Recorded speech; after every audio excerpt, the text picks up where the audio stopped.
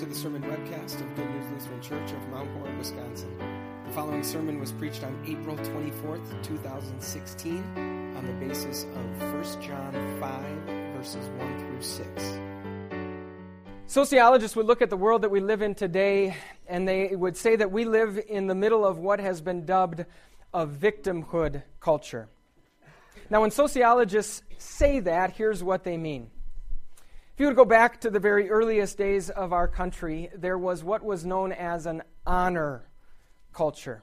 Now, in an honor culture, a person's value, a person's worth had to be earned, and you had to earn it all by yourself. In other words, if someone did something wrong against you, any sort of injustice or offense, whether it is big or whether it is small, there needed to be action, there needed to be retaliation. But again, only and directly by you. So when you picture an honor culture, think Wild Wild West.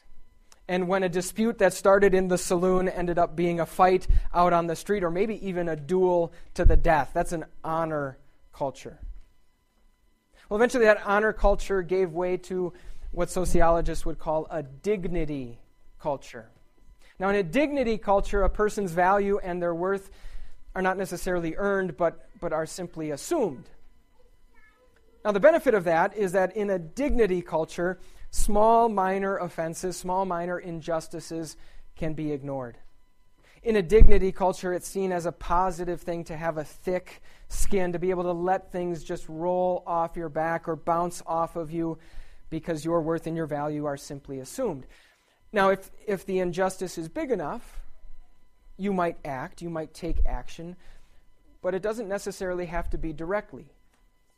You might go to a third party, you might go to the police, you might go to a court and involve them in the process, but in a dignity culture, you would do so as rarely, as quickly, and as quietly as possible.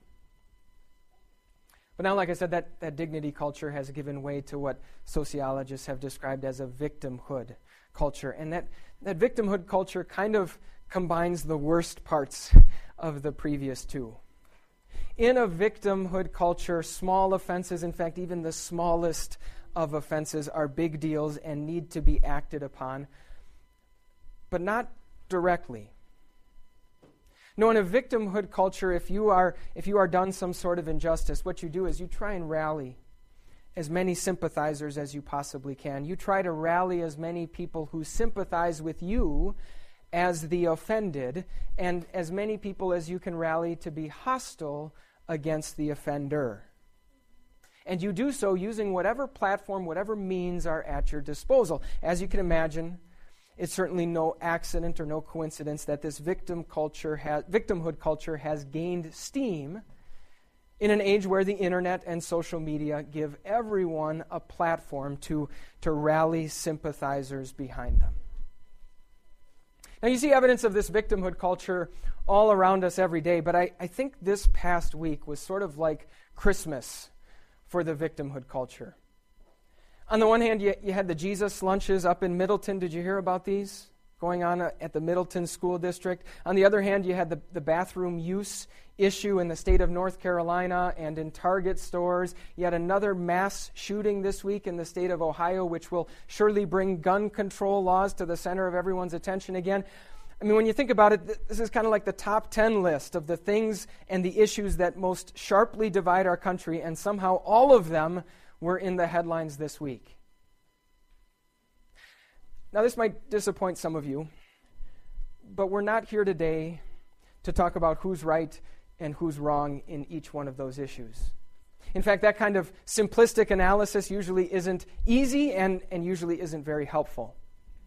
Now, I only mention those issues because in each one you see our victimhood culture clearly at work. In each one of those issues, you see people who are on both sides of the issue, wanting you to view them as the victim and wanting you to view the opponent as the villain. So no, we're not here today to talk about who's right and who's wrong in any one of those particular issues. And we're not even here to talk about the most effective way that a person could get someone to see their side of things in any sort of issue like that. No, instead, as we turn our attention to these words from the Apostle John this morning, we're going to see that the single biggest determining factor that decides how we as Christians approach issues like this, approach these little societal battles that sometimes sprout up, it's not whether we belong to an honor culture or a dignity culture or a victimhood culture. It's that we as Christians belong to a completely different culture altogether. A culture that John describes as a victory culture. So as is normally the case, you and I become a part of this victory culture by being born into it, but not in the normal, natural way. This is what John says. Everyone who believes that Jesus is the Christ is born of God. In other words, when a person comes to faith in Jesus, it's almost as if that person is born a second time or born again, you've maybe heard. Anyone who puts their faith in Jesus has been born again. The first time as a child of mom and dad, the second time as a child of God. Now, being born as a child of God means all kinds of things for you, and we'll talk about those today. It means that you have a new family. It means that you have a new home. And it also means that you have a new set of rules. A new set of guiding principles that determine how you will think and live and act. Every family has its own set of rules, right? In fact, I want you to think for a moment about the rules that were a part of the family that you were born into. I'm guessing that a lot of those rules were completely normal. That as you grew up, you found out that even though those were your family rules, there were a lot of families around you that had similar rules. And so you might say, yeah, in my house, in my family, we open our presents on Christmas Eve instead of Christmas Day. No big deal, right? Or in my house, when we walk through the door, Mom wants us to take off our shoes right away because she's kind of picky like that, right? No big deal, no harm done. But I'm guessing that as you grew up, you also found out that there were rules that your family had that weren't exactly normal, that not a lot of other families had. In fact, we might even have some fun going around the room telling stories about the rules that we had that were very weird and very peculiar to our house and our family. Well, when it comes to God's family, it kind of works the same way. There are a lot of rules that God has that everyone else, everyone in the world around us is perfectly okay with. Rules like love your neighbor as yourself. Rules like be kind, be compassionate, be forgiving. But then what happens is that as society changes over time, and it's inevitable that society does that, as society changes over time, there are other rules that at one point everyone was okay with, but then come to the point where that is no longer the case. Back in the 1970s, it was the idea that life begins at conception, and that life, therefore, ought to be protected from the moment of conception. Much more recently, of course, it's the idea that marriage is not only a lifelong union, but is a union that was intended to be between one man and one woman. At one point in time, everyone in our society was perfectly okay with those rules, but now we're at the point where there are plenty of people who are saying, no, the world should be run by these rules instead. And that's what you see going on. That's when you see those various societal battles sprouting up as they do. So friends, here's what I'm here to tell you today. That when those battles sprout up, when all of the sudden the rules that govern God's family are no longer palatable to the rules that govern the world, invariably and almost inevitably, we as Christians, we as part of the family of God, are guaranteed to lose those battles. And here's what I mean by that. You see, there are tactics, there are strategies, there are weapons, you might say, for the fighting of those battles that are perfectly able to be used by the world around us that have no place within the people born of God. You see, it turns out that those very same rules that God has for us, those same rules that talk about how life begins at conception and how marriage is between one man and one woman, those rules also include the idea that we are to love our enemies, that we are to pray for people who oppose us, that we are to be completely honest, completely patient, completely gentle and understanding, and that we are to repay evil, not with more evil, but with good. And guess who doesn't have to follow those rules? The world around us, right? They don't have to follow those rules. And so there is language, there are words, there is vocabulary, there are names, and there is tone that is perfectly available to the rest of the world around us that has no business in a people that has been born of God. And it would be the height of hypocrisy, friends, for us to take certain rules of God's family and take those out to the world and say everybody ought to live by these rules, even as we break all the rest of the rules in the process. And so if you ask me, it means that when these conflicts, when these issues come up, it's almost like we're destined to lose. And yet, as John describes this conflict in these verses, he doesn't describe it as a losing culture or a loser culture. He describes it as a victory culture. Right? This is how John says it. He says, everyone who is born of God overcomes the world. In other words, when you are born of God, when you put your faith in Jesus, you are not destined for a life of losing to the world or getting trampled by the world or getting defeated by the world. John says those who put their trust in Jesus overcome the world. And he really takes it a step farther when he says, who is it that overcomes the world? It is only the one who believes that Jesus is the Son of God. In other words, the very same faith in Jesus that makes us a part of this culture, a part of the family of God, that very same faith in Jesus also makes that culture a victory culture. So how does that work? Well, we've talked about this before, but it's good to bring up from time to time, that when we talk about our faith, and when we talk about the good things that our faith does, the incredible things that our faith accomplishes, it's really not our faith that is doing much of anything. It's the object of our faith. It is the one that we are putting our faith in that is doing all of the work. And specifically, of course, for us, that's our Savior, Jesus. So here's how our faith in Jesus makes the family and the culture that we are born into a victory culture.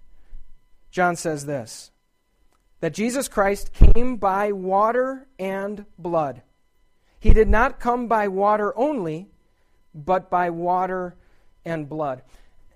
Now, when you heard me read that before, and when you heard me read it just again, that might sound like kind of a confusing or cryptic statement. What in the world does John mean there? And there's kind of a lengthy explanation for exactly why he says it the way he says it, but here's John's point. His point is that when God Almighty up in heaven, the maker and the ruler of the universe, decided that he was going to come down to earth to conquer the world and conquer all of the evil in the world, he did so by blood. In other words, first of all, he took on flesh and blood, and secondly, he shed that blood with his death on the cross. In other words, when God decided that he was going to be victorious over the world, he did it by sending his son Jesus to be a victim of the world. Recently, I came across a Christian author, an article that a Christian author had written that put this in what I thought was kind of a fascinating and memorable way. He said, "What amazes me about Jesus, what's truly remarkable about Jesus, is how uncaffeinated he always was." Does that sound strange to you? Jesus, the decaf deity. Think about that for a second, though. While Jesus was here on earth, there were all kinds of people who were battling for control of the world, just like there are today. At his birth, it was King Herod, who thought that Jesus' birth was a threat to his throne, and so he ordered that all of the baby boys of Bethlehem would be mercilessly slaughtered. When Jesus started to preach and teach and do miracles, the religious leaders of his day were so jealous of the following that Jesus had won that they were constantly trying to make him look like a fool and ultimately plotted his death. As he stood trial before Pontius Pilate, Pilate's only concern was keeping the Israelites under control so that he wouldn't lose his throne. All of these people trying to fight over control of the world. And there's Jesus, completely uncaffeinated, calm, confident, always honest, always patient, always gentle and understanding, always repaying evil with good, right up to his death. So let me ask, by becoming a victim of the world, was Jesus defeated by the world? Did Jesus lose to evil? Did evil get the best of Jesus? There's a reason I'm asking you that question 4 weeks after Easter. Did evil get the best of Jesus? Are you kidding me? By his resurrection from the dead, Jesus conquered the world. By his resurrection from the dead, Jesus trampled on the world. By his resurrection from the dead, Jesus took his right foot and put it right on the throat of the world and then did a little tap dance in victory over the world. So yes, Jesus has very much conquered the world, but again, not by fighting against the world, but by becoming a victim of the world. And friends, because he did, that's why our faith in Jesus makes us part of a new family. A family where our Father in heaven, where he loves you so much, and where he approves of you so much to the same degree that he loves and approves his own Son. A family that no matter what might happen during your life, no matter what you might suffer at the hands of the evil in this world, it's a family where you know that you have an eternal home in heaven waiting for you, one that has your name already written right there above the door. You see, that's how our faith makes us part of a victory culture. It's because faith is kind of like a hand that is just dying to reach out and grab on to something. And as Christians, our faith, what our faith grabs onto is Jesus and his victory and everything that victory brings, from forgiveness to peace with God to eternal salvation. And friends, if that hand is really reaching out and grabbing onto Jesus, then it must by necessity also let go of the world. And in so doing, not lose to the world, but overcome the world. So maybe think of it this way. Imagine a basketball game where one team decides they're going to break all the rules. They are cheating, they are playing dirty, they are throwing elbows, they are trying to trip, they're trying to deliberately injure the players on the other team all so that they can win the game. Now, if you were on the other team and you were desperate to try to win that game and the outcome of that game was hanging in the balance, what would happen? At some point, you would convince yourself that you should play by the same rules, that you should do exactly the same thing. But now imagine a game that's already been decided. One whose final score wasn't even close, and you're on the winning side. But then long after the final buzzer has sounded, long after the final score was determined, after all the fans have left the gym, suddenly that losing team decides to run back out onto the court and start doing layup drills. Not to practice, but because they are so deluded in thinking that the points that they are scoring, the baskets they are making, will actually count toward the final score, and that somehow they can actually reverse the outcome of the game. Now, if you were on the winning team and you were watching that happen, what would you do? Would you freak out?